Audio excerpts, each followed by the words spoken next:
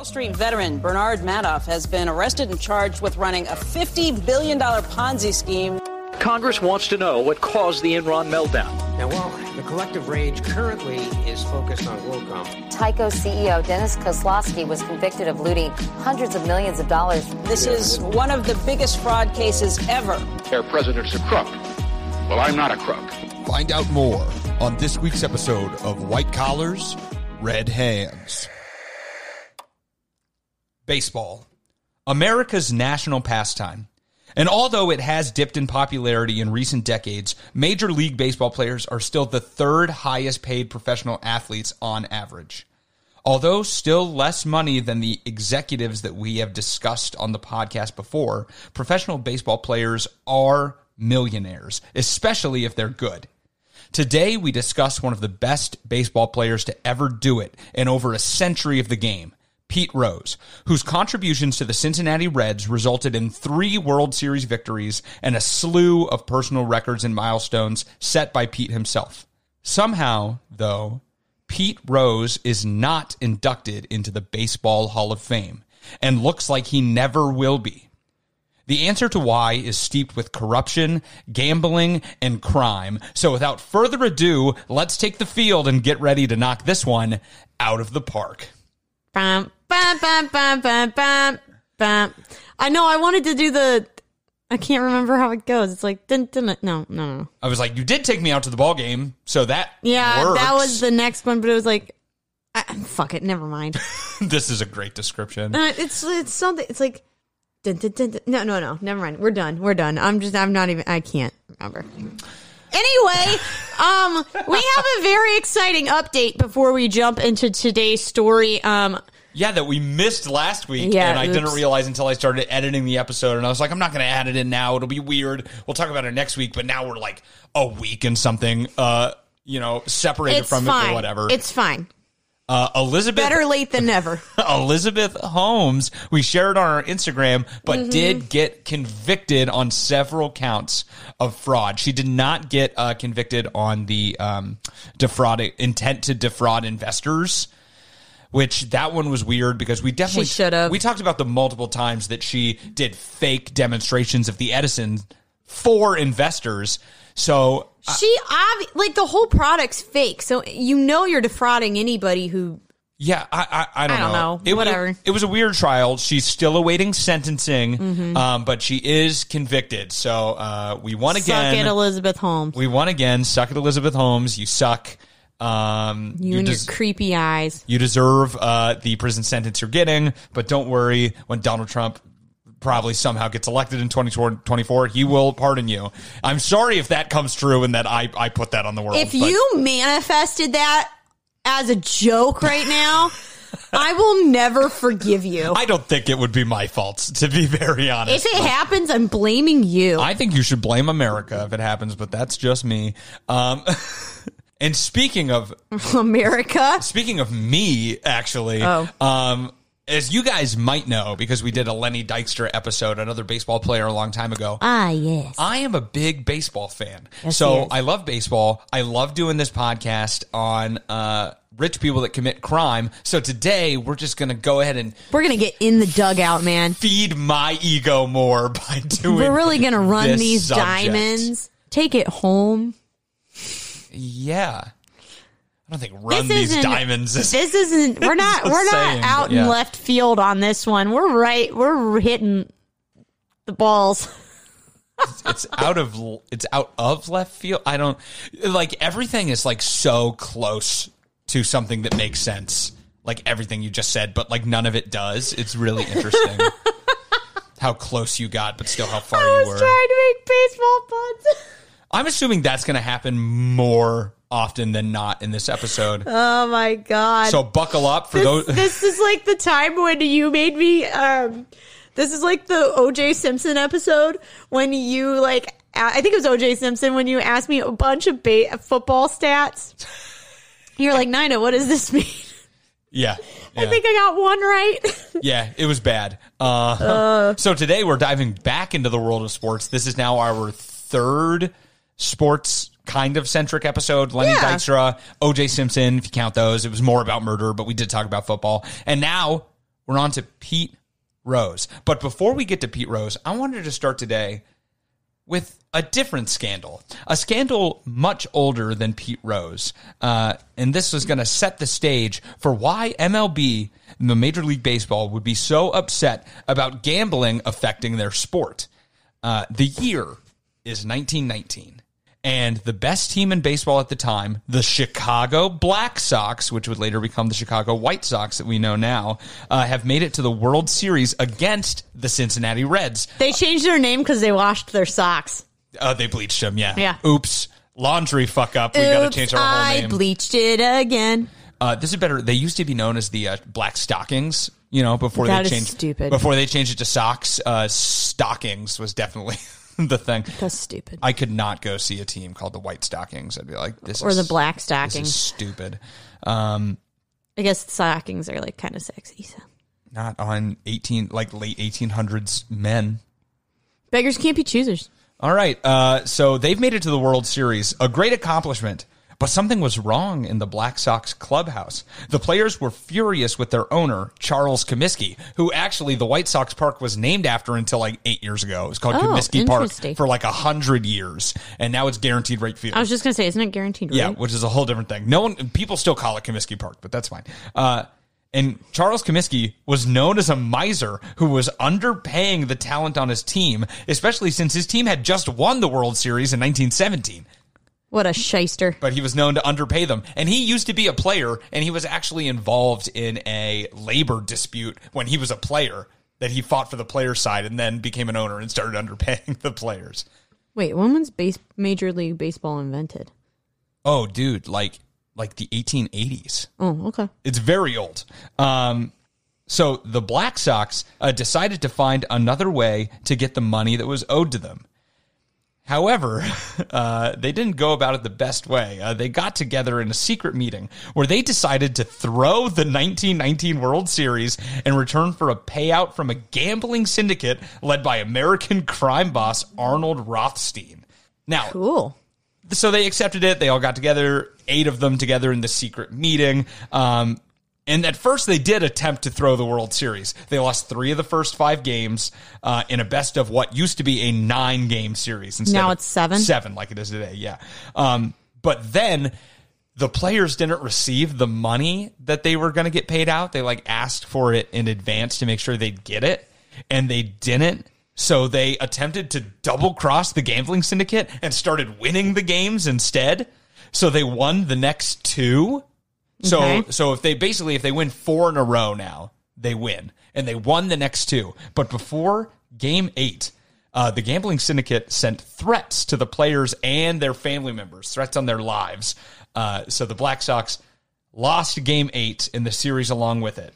And despite losing, 7 of the 8 players involved in the scandal received $5,000 or the equivalent of $75,000 today for throwing the World Series.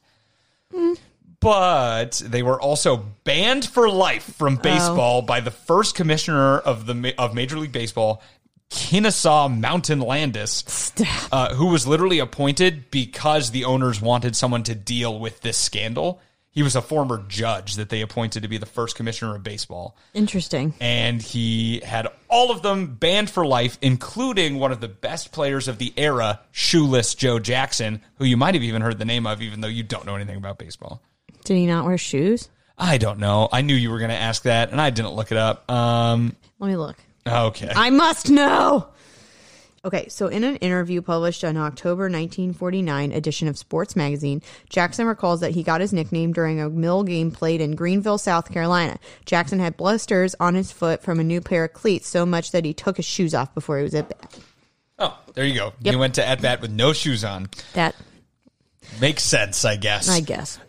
So this story shows us that gambling has a history within Major League Baseball, and people have a reason to want to keep gambling on games and the players who play them separate, disregarding the obvious conflict of interest, where obviously if you're on a team and you can throw a game and then bet on the game to lose, Yeah. There's many sports movies about that concept, right? So, yes. But this is not a movie. This is real life. So we move on. My life is a movie, bro. I mean, they did make a movie out of Pete Rose It was called Hustlin'. ESPN did it. I didn't watch it, but it is there. And Peter Edward Rose was born on April 14th, 1941, in the beautiful land of Cincinnati, Ohio. Oh, yeah, it's gorgeous. He said sarcastically. One of 4 children, he lived a modest lifestyle as a child and was an active member of the extremely creepy Kids Bop version of Freemasonry, which is called De Mole International, which honestly, that was one of the interesting things to come from this, is that I looked up what that is. It's like this weird religious organization named after the last member of the Knights Templar, the last leader of the Knights Templar before they murdered him, Charles de Molay. And it's literally like a Freemasonry sect, but for children, like 12 to 21. Okay, Freemasons and Knights Templars freak me out. If I was dating someone and I found out they were a Freemason, I would stop dating them. Oh, that just means they're a nerd. Like a weird kind of nerd, but a nerd. Okay. Freemason, it's not real. It's fake, Nina. It's weird. It is weird. I would rather my boyfriend play Dungeons and Dragons. Yeah, because Dungeons and Dragons is cool. Than that. Touche. Yeah. So although literally the day of recording this, by the way, Pete Rose is in the news saying he was better at playing football than he was at baseball, his high school history seems to prove that wrong, as he was smaller than most and was never promoted to the varsity football team. Womp womp. He was the starting running back on the freshman team, never made it to varsity, and dejected by this, he let his grades slip and was notified that he would either need to take summer school or be held back a grade. And his father decided it would be better for his son to repeat the year of school rather than miss out on a summer of baseball, even though Pete's high school coach later said that Pete was only the 3rd best player on his high school team. How many people were on the team? That's probably like 26. That's not a bad percentage. It's not a bad range. He's at a small Cincinnati high school. Listen. 3rd best is better than 20th best. You know what? You're not wrong, but also to be held back a grade to do one more summer of baseball. Yeah, it's pretty dumb. You know, and you're not even the best player on your team. But, I mean, Pete's dad was kind of crazy because he also wouldn't let him go see the movies because he thought it would affect Pete's eyesight and make him worse at baseball. I think his dad just wanted to play baseball. Just live vicariously through him. That's what everyone does, right? Especially back in the 60s.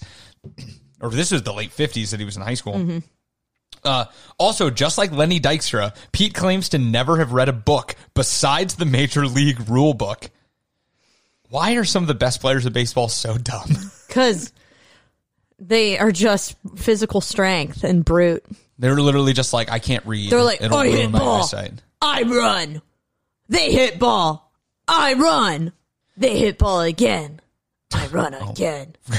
Well, Pete Rose hit ball and ran for 4 years in high school, but remember, he got held back a grade. So in Pete Rose's 5th year of high school, he was no longer eligible to play on the baseball team because it's his 5th year. So this was pointless.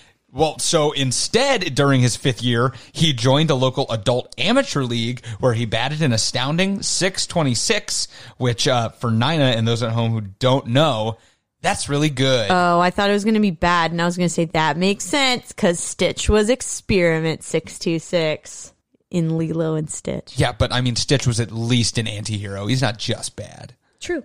So, you know, so no, he did very good. But then again, not many scouts are coming to Ohioan amateur baseball games, so that could very well have been where Pete's baseball career ended. Miraculously, though, a scout did see Pete play and wrote a report that said he couldn't, quote, he couldn't hit, throw, or field. All he can do is hustle. And that's why the movie's called Hustlin'. So basically, he was bad. The scout said he was bad. So things looked bleak for Pete's career. But nepotism came to save his career, as Pete's uncle was also a scout for the Cincinnati Reds. And one day, Pete's uncle stormed into the GM's office and said that his nephew would not only become a great baseball player, but would also sign for next to no money. Thanks, Uncle. So it worked. And Pete did sign with the Cincinnati Reds, but lied about his age to receive a $7,000 signing bonus. Did he say he was younger or older? He said he was younger. He said he was like 17 or something. And he was like 19? Yeah. So, that being said, though, over the next year, Pete gained 50 pounds of muscle. Wow. Because at the time that he was playing in the amateur league, he was under 6 feet and 150 pounds. Like my little tiny boy. He was scrawny, right? But he gained 50 pounds of muscle. He got jacked. Might have been steroids. We don't know at this point. Did they have them back then? Yes, but it wasn't widespread. There wasn't widespread use of it in baseball. But they were a thing. It's just no one really knew about it. And dominated the minor leagues in his brief stint before making the big league club. After all his setbacks in high school, not being the best player on his high school team and getting held back a grade, Pete Rose made his major league debut for the Cincinnati Reds in 1963 and would go on to have one of the most storied careers in baseball history. Good for you, Pete. Good for you. And, I mean, we mentioned at the beginning, he's one of the best to ever do it. And let's get into why. In spring training, which also for Nina and those at home, that's the preseason of baseball. I know what that means. I just kind of got to assume you don't, because remember the O.J. Simpson episode you mentioned? Mm-hmm. Exactly. I know more about baseball than football, I think. In spring training of 1963, Whitey Ford, a storied Yankees player, gave Pete Rose the joking moniker of Charlie Hustle after Pete Rose full sprinted to first base after drawing what is comedically called in this instance a walk. So, like, he took the walk and fucking sprinted to first base. So they were making fun of him. They called him Charlie Hustle.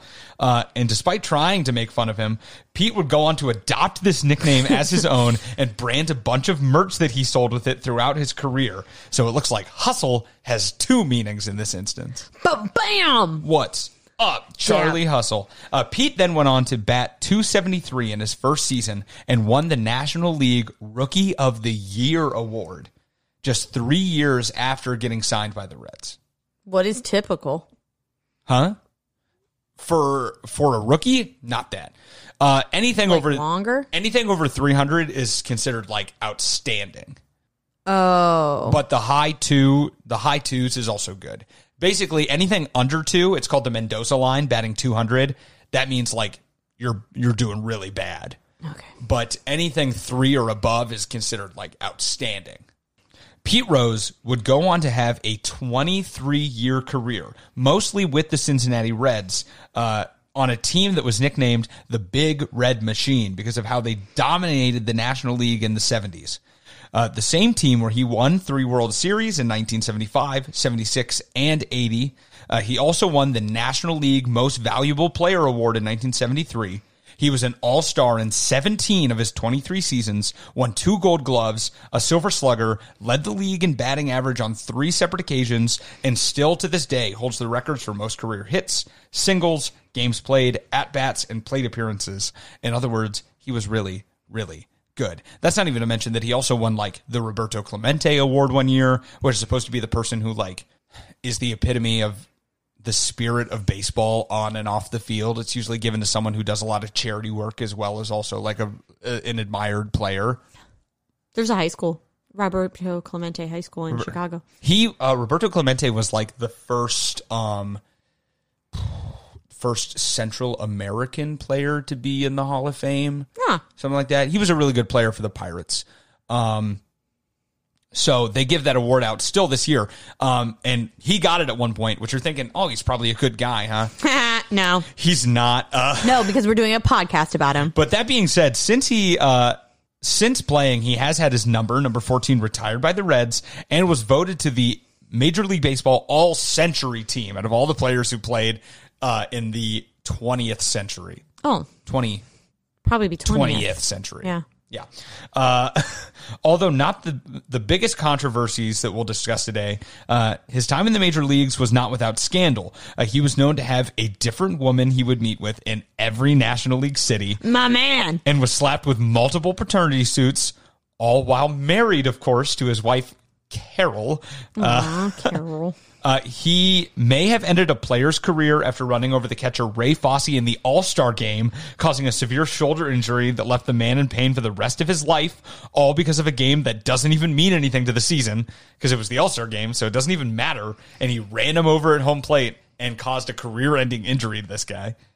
He was featured in Playboy magazine, which there's a picture. He's not naked. He's also... He just has a mitt over his dick. He's wearing a leopard Speedo. and holding 3 baseball bats. Why 3? I don't know. Because like when players would warm up, they would hold multiple bats because it's heavier. Before they made bat weights, now they put a weight on a bat to make it heavier. I didn't even know about this. But that's why you see pictures of old baseball players holding multiple baseball bats. More bats to hit more bitches. I got 6 bats to hit my wife with. Bam, bam, bam. Baseball players are notorious for beating their wives. So are police officers. Actually, every single professional athlete is pretty famous. Honestly, any man in too much power beats his wife. Not every single man. No, I'm just saying. But there's definitely more instances of it. Yeah. Yeah. You never hear of a plumber beating his wife. That's not true. Mario beats the fuck out of Princess Peach. That's because she asks for it. Oh, what? What did you just say to me? Oh my God. Woof. Let's all. I didn't even know Mario was a plumber. Let's all have a moment of silence for Nina's career after she just victim blamed domestic abuse victims. It's Princess Peach.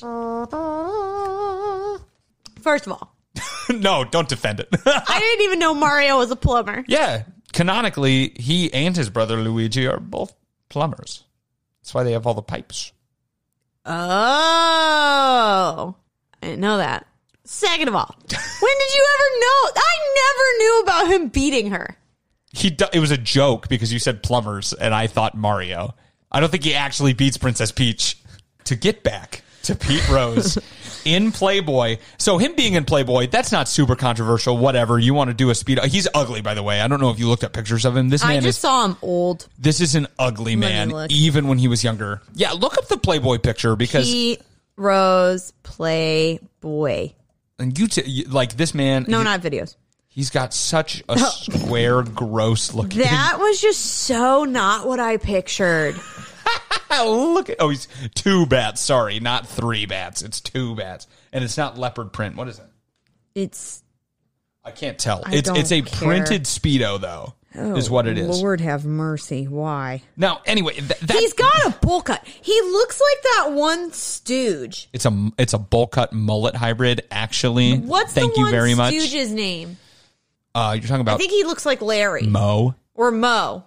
Mo's the main guy who has the bowl cut. He looks like Mo. Yeah. Anyway, he's ugly.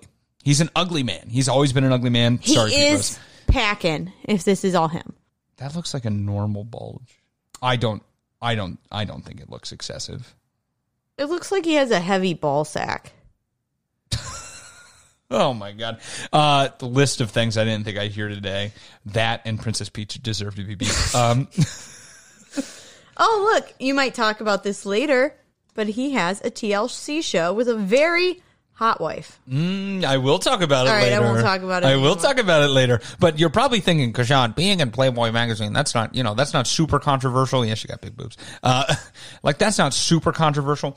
But he also did publicly admit to taking amphetamines before games in that Playboy article that he was interviewed in, which was a common practice in baseball at the time, but no one talked about it. Right. They all don't ask, don't tell. They all took these things called greenies in the clubhouses, which was literally just like amphetamine pills that they would take before games. But you didn't talk about it. He was also corking his bats in the last few years of his career, which was discovered by X-raying game-used bats that he had those seasons. What does that mean? So you drill a hole in the bat and you replace it with cork. It makes the bat lighter, so you can swing it faster. Makes you better at hitting. Oh. It's like when Tom Brady... Deflategate? Yeah. Yeah. Sammy Sosa, actually, for the Chicago Cubs, is famous for being caught with a corked bat, who he's best known for his home run race with McGuire from the Cardinals to beat the all-time record for home runs in a season. They were both on pace to beat it in the same season. And Sammy Sosa ended up not. McGuire did, and then was beat by Barry Bonds, who was also super on steroids. They were all super on steroids, but, So he was corking his bat. That's one that's close to home. The scandal that would ruin Pete Rose, however, came about at the end of his career.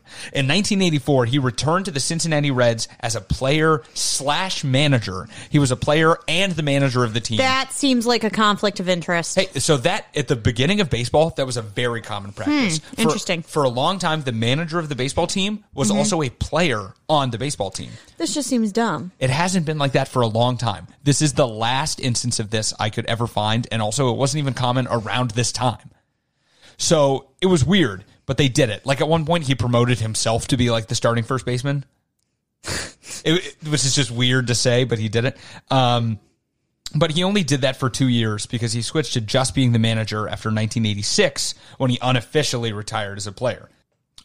His management career was also not without issues, though, because at one point he was suspended for 30 days after an altercation where he pushed an umpire twice, causing fans to throw objects onto the field and the umpire to be taken away for the rest of the game for his own safety. He like physically attacked an umpire, and that is because he was just mad about what he called. Yeah, they just got into a fight, and then Pete Rose says that the umpire poked him in the eye. And that's why he pushed him back. But the umpire wrote like a memoir later that he still denies touching him in that instance. He's like, no, I never did that. He just pushed me. I believe the umpire. It's also the longest suspension given to a manager for an umpire altercation. Because usually it's like a day or two. It's 30. Oh, wow. Yeah. So in 1989, Pete Rose's last year of managing the Reds, he was informally questioned by the commissioner of baseball, Paul Uberoff, about allegations that Pete was betting on baseball games while playing and managing. In March of 1989, the public first got wind of this after Sports Illustrated released a report of the allegations against Rose. The new commissioner of baseball, Bart Giamatti, then retained lawyer John Dowd to launch a formal investigation into the allegations that Pete Rose bet on baseball while still in the game. The final nail was driven into Rose's coffin, though, as a detailed 238-page report was presented to Giamatti by John Dowd later. That is so long. Yeah, I actually read a good chunk of it. I started reading it, and it's actually really interesting for me because I love baseball. So I was super interested in it, but I got 90 pages in, and I was like, when does this end? And then I scrolled down and saw that it was 238 pages. I was like, 90 pages is enough. And I now know way too much about just like exactly how all this went on because it was a very detailed report. So good job, John Dowd. He did a very good job putting together this information and presenting it in a report in like less than a year. It's impressive. Yeah. The Dowd report found written evidence in the form of betting sheets confirmed to be in Rose's own handwriting that showed he placed bets during his managerial and playing tenure on Major League Baseball games and even on his own team. Dowd corroborated this with witness testimony and the evidence from Rose's bank accounts that showed that he bet on 52 Reds games in 1987 alone, and that Rose wagered a minimum of $10,000 a day because Rose would bet at least $1,000 per game. Wow. That's crazy. Yeah. And to make this worse, Rose originally made these bets using a kid he took in at 19 named Tommy Giosa, who Pete had lived with him and taught him about playing baseball. And he even got Tommy signed with the Orioles, but he also got Tommy to commit a bunch of crimes for him because in 1988, Tommy Giosa was found transporting cocaine across state lines, which is where the original accusations of Pete Rose betting on baseball came from, because they found betting sheets in his car that were for Rose, which is what Sports Illustrated used to release the article to the public about the accusations. Interesting. Because at the same time, they were also busting another one of Pete Rose's accomplices with the same things. And what he was doing was actually illegal because he was using illegal bookkeepers to place the bets. Okay. So he was just going to these.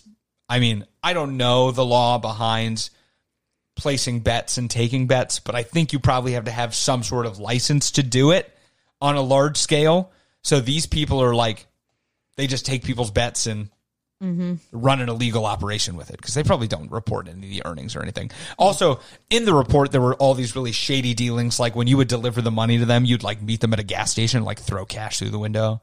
Because you got to remember, this is the 80s, so there's no internet or wire transfer or anything like that. It's just checks and cash. Cash money. Cash money. So the Dowd report and all of the witness testimony within, including people who made bets for Rose, including Tommy Giosa, never claimed that Rose bet against his team to win. But he bet on his team to win almost every single game. That doesn't seem super smart. So nothing has ever come out saying that he ever bet against the Reds. That being said, John Dowd has come out recently and said he believes he did bet against the Reds, but he can't know for sure. Well, you can't win every time. Well, the thing is that they said that he... Oh, because he could have like tried to convince them to lose, or he was managing the game. He could purposely manage it in a way that they would lose. Got it. You know, he could fuck up on purpose. Mm-hmm. And when he was a player, he could just fuck up on purpose. You make an error, strike out on purpose, like whatever. That's why they don't... Just like the 1919 Black Sox did, he could throw a game to get money. Right. So everyone basically says now that, like, there's never been evidence that he bet against them, which would be worse. But there was like, they said that he would never bet on certain pitchers to win games. But then in the ledgers showed that he did make bets on the Reds on days that those pitchers were pitching. Okay. So if that's all true, then he must have bet against them to win on the days that pitcher was pitching. Right. Because he thought they were going to lose. Right. It was said that Pete's associates would even sit in the audience at Red games to give Pete covert hand signals to let him know how his bets were doing that day. Because there was a period of like 17 days where the scoreboard that would show other team scores was down. So he would invite his boys to come in and sit in the audience and give him hand signals to let him know how many of his teams were winning. Because the guy would have to get up, go to a payphone, and call a sports line to get the scores, to come back and then give the hand signals. This is a lot of work. That's what I was thinking. It was so complicated to do this at a time without, like, phones. I am such a lazy individual. There's no way I would do this all. Yeah, especially if you're losing this much money. At one point, it was said that he was like $750,000 in debt to illegal bookkeepers. Oh, my God. So he's not even good. Multiple times, different bookkeepers stopped doing business with him because he owed them like $40,000 each. That's insane. Because, I mean, you're betting $10,000 a day. Right. You know, it's crazy. Or at one point even, so Tommy Giosa and Pete Rose had a falling out in like 1987. And he supposedly gave him a $34,000 check to give to one of his bookies to pay off a debt, and then Tommy Giosa cashed the check and then disappeared with it. Because when he wrote these checks, he had to write them in like the names of the people cashing them, or just write them out to cash, because he didn't want the paper trail going to the person, and the illegal bookkeeper also doesn't want that. So he had to do that. And he just stole like $34,000. He also always wrote the checks in $8,000 increments, because if you remember, if it's $10,000, you have to report it to the IRS. You have to report it to the IRS and fill out a form at the bank. So he was purposely avoiding doing that all the time, which he did admit to in the investigation. He was like, yeah, I don't want to have to fill. He always said that the checks were for like a loan, but he was like, yeah, I don't want to fill out the form at the bank. So I wrote it for $8,000, like 3 $8,000 checks. So Pete Rose vehemently denies the allegations, though, or did deny the allegations, even when presented with evidence such as the checks payable to cash from his account that I just mentioned. And they were for the exact amounts that were said by the people who placed the bets. They said, I placed this bet for this amount. They looked at his financial records. He wrote checks for that amount on those days. Rose always said the checks were just made for another reason, like I just said, for like a loan or something, even going so far as to denying that he had ever seen the betting sheets found in his house that a handwriting specialist verified was Pete Rose's handwriting. No, I've never seen that in my life. Yeah, I've never seen it. And they were like, Pete, we got a handwriting specialist to verify this is you. And he said, I can neither agree or disagree with that. All I know is that I never seen these before. What a turd. You're like, yes, you have, Pete. He was very, like, he was just lying, and obviously he was wrong. Right. And then after Rose refused to appear at a hearing with the commissioner, the two parties entered settlement talks. In the end, Pete Rose and Major League Baseball agreed mutually to a lifetime ban from Major League Baseball for Pete Rose to put on a permanent, put him permanently on the ineligible list is technically what it is. This acted as a no contest plea for Rose, and according to baseball rules, he could apply for reinstatement after a year. Of course, this would keep Pete Rose off of the ballot for the Baseball Hall of Fame, but Commissioner Giamatti even said publicly that when he was eligible, Pete Rose's name would be on the ballot. The only problem is that Giamatti died just 8 days after Pete's ban was agreed to, and the new commissioner did not feel the same way. Damn. Pete Rose has applied for reinstatement with each commissioner since the ban, arguing that he wasn't aware that his agreement would keep him out of the Hall of Fame since the formal rule wasn't voted in until 2002 to exclude players on the ineligible list from the Hall of Fame. It was kind of always an unspoken rule. Yeah, that's what I was going to say. I feel like that would just be an unspoken rule. It was an unspoken rule, but they made it an actual rule after he agreed to it. Well, Pete, maybe you shouldn't have been a douchebag. You know? Maybe you shouldn't have been doing all these illegal bets. Like, I really don't feel bad for you. Oh no, he's not a cool guy. No, my sympathy meter is in the toilet. He didn't care about the people he used to get his money. No, clearly, you take someone in under your wing and then you make that, like, you know, Tommy Giosa, he takes him in under his wing and then he uses him for crime. I mean, like, that's a fucked up foster care situation, and like, they do happen, but like, that's literally what he did. No, fuck you, dude. You don't get to be in the Hall of Fame. Like, at one point, also, how many, like, who cares? The guy who was making bets for him in New York, it was this guy named Chevenworth, and one time he called being like, hey, you gotta pay us for this money. His bookie in New York, who goes by the nickname Val, they never found out who that was. But I guess he called and he's like, yeah, no, this other guy was making the bets under my name, the guy who he was having place the bets. And he was in the room with him. And he was like, yeah, this guy's placing bets under my name. Ask him for the money, and then hung up. And then he turned to the guy. He's like, don't worry about it. They're pussies. And then that guy, his mom got called and they were threatening to kill him. So he obviously doesn't care about these people, but he pretends that he does, and he's just using them to feed his gambling addiction. You know, you've seen throughout his whole entire career that he just doesn't care about anybody, because he didn't care about his wife. He cheated on her in every city that he went to, had all those, like, you know, illegitimate children, and Pete Rose cares about Pete Rose. Yeah, Pete Rose loves Pete Rose and his stupid, what's the guy's name? His Barney Flintstone body. He does look like Barney Flintstone. I know. That's hilarious. He's like short and hilariously boxy. Yeah. His recourse with Major League Baseball, however, was not the only trouble for Pete Rose. He also had to contend with the law. After the Dowd reports and the permanent ban from MLB, in April of 1990, Pete Rose pleaded guilty to 2 charges of filing false income tax returns, where he didn't correctly report income received from signing autographs, memorabilia sales, and horse race winnings. In actuality, there was probably way more than this over the course of his career, because the horse race winnings was only it was like a $40,000 horse race winning that he had Tommy Giosa claim, by the way, on his taxes, so he wouldn't have to, which brought Tommy Giosa into this as well.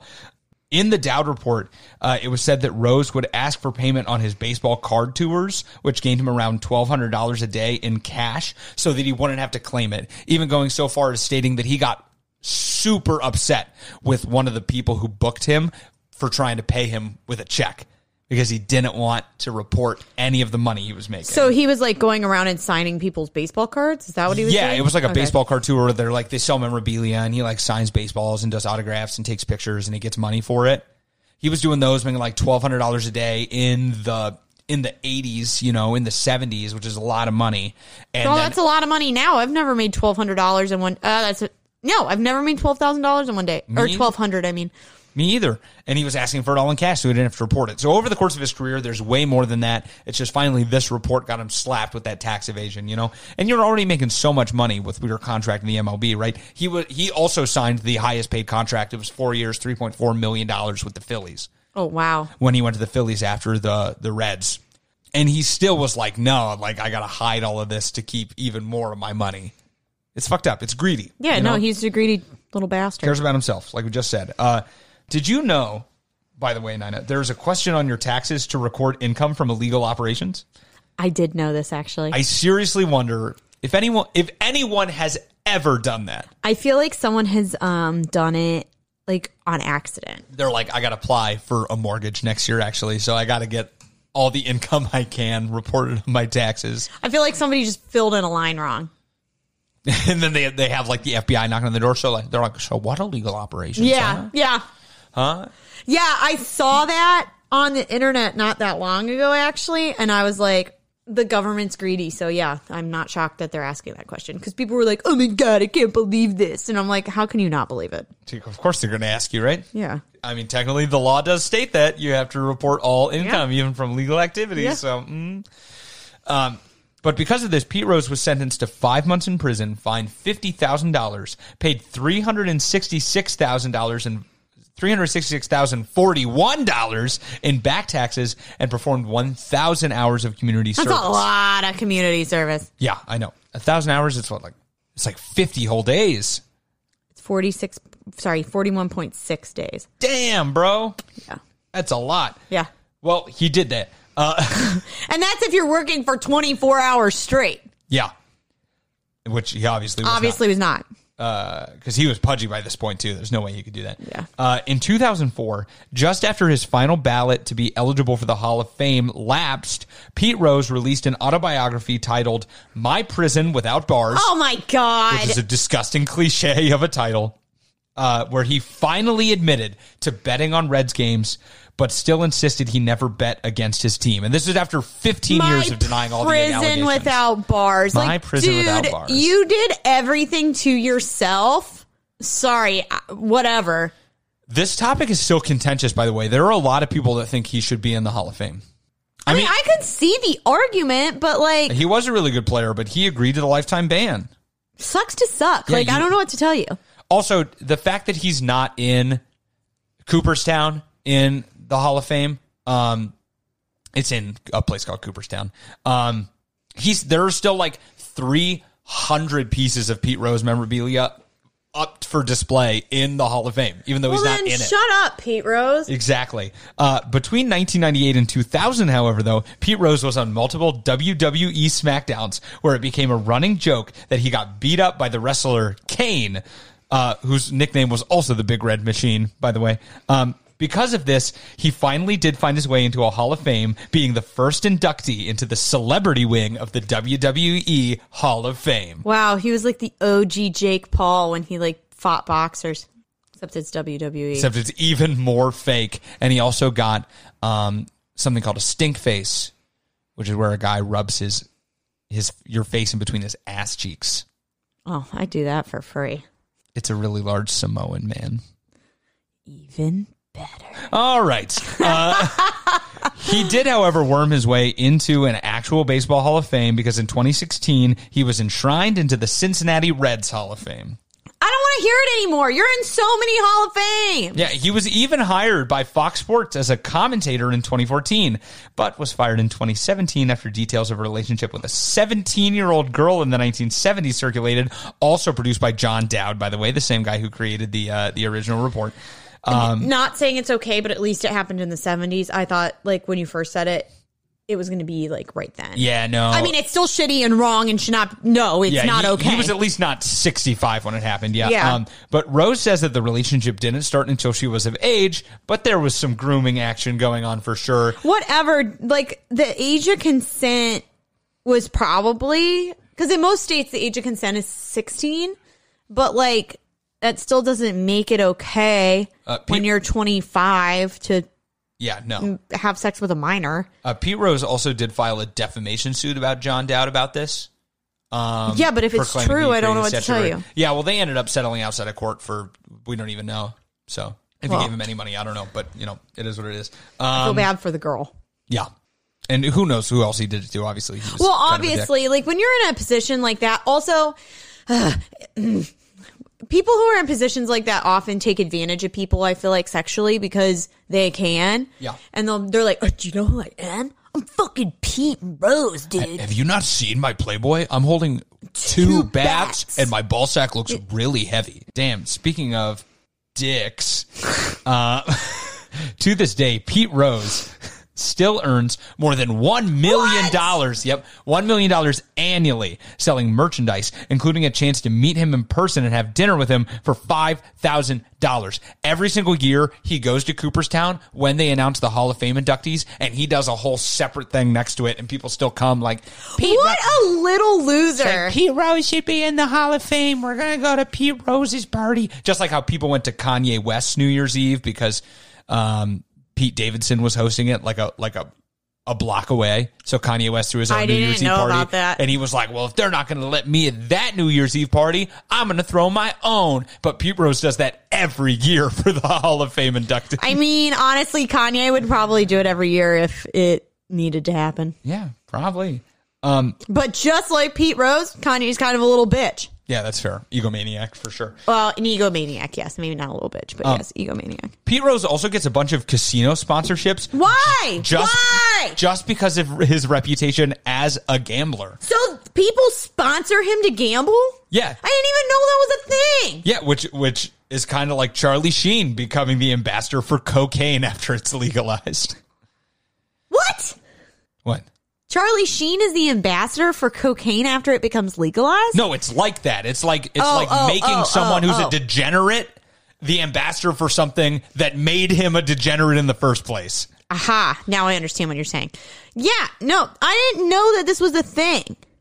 Well, so this is like when the guy gets... This is worse than the guy, Johnny Chestnut, getting sponsorships for the hot dog eating contest every year.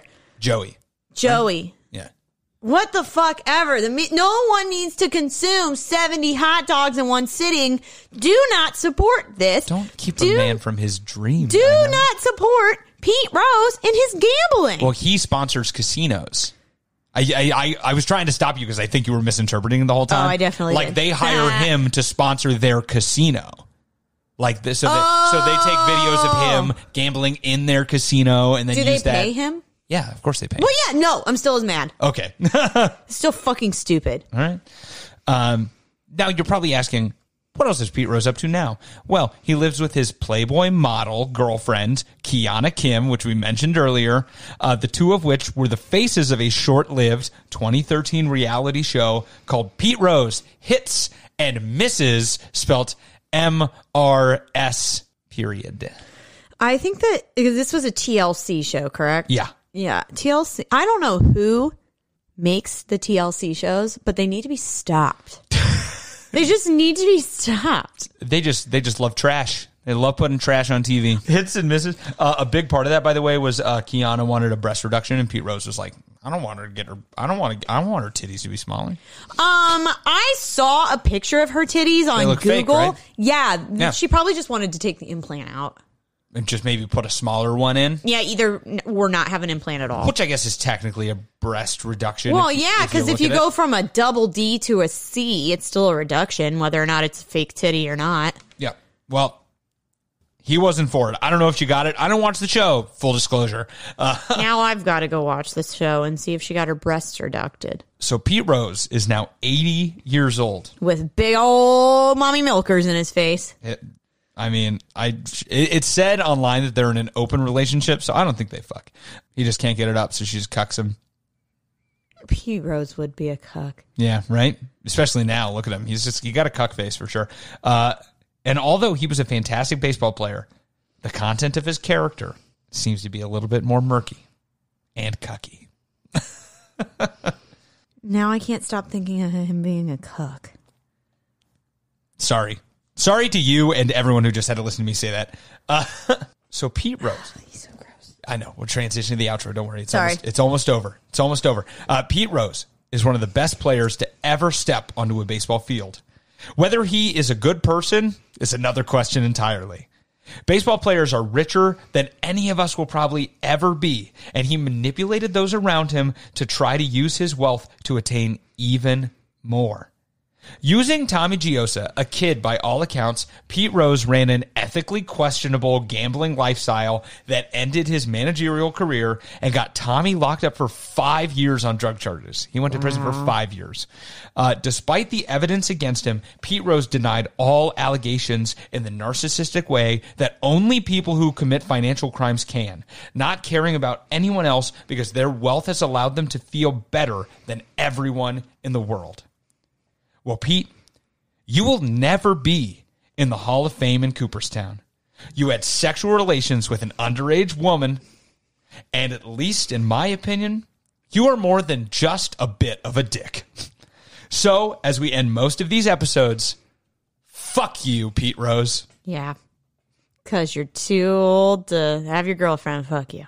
So, oh my God. So if you also loved today's episode, then please support us by giving us a review. You can leave a review on iTunes, a written review. If you want to rate us, you can do that on iTunes, and you can now do that on Spotify. Woo-hoo! Please drop by, give us a review and a rating. If you're listening on any of the other services, you can follow or subscribe, and even on those first two, you can also do that. Easy way to support us and support our content. If you want a not free way to support us, buy some merch, y'all. Get a sweater for the winter. Get a laptop bag. Get a mug so you can enjoy your coffee in the morning as you frantically look at business articles freaking out. Because if you listen to this, you're probably doing that. Another free way to support us, follow our socials. Facebook.com. Yeah, you know, whatever. I'm putting the cart before the horse there. Facebook.com/White Collars, Red Hands. Twitter @White Collars Pod. Instagram @White Collars _ Red Hands. You can listen directly on our website. Check out our bio. Get the link to our merch. WhiteCollarsRedHands.com. You can send us an email. Suggest an episode for season 7. And you can send that email to whitecollarsredhands@gmail.com. Hell, drop by. Let us know if you like these sports episodes. I'm a big sports fan, so I like doing these crossover episodes between sport and white collar crime. But I actually like them too because usually the sports people are crazy. Yeah, dude, they're fucking insane, especially the ones we talk about.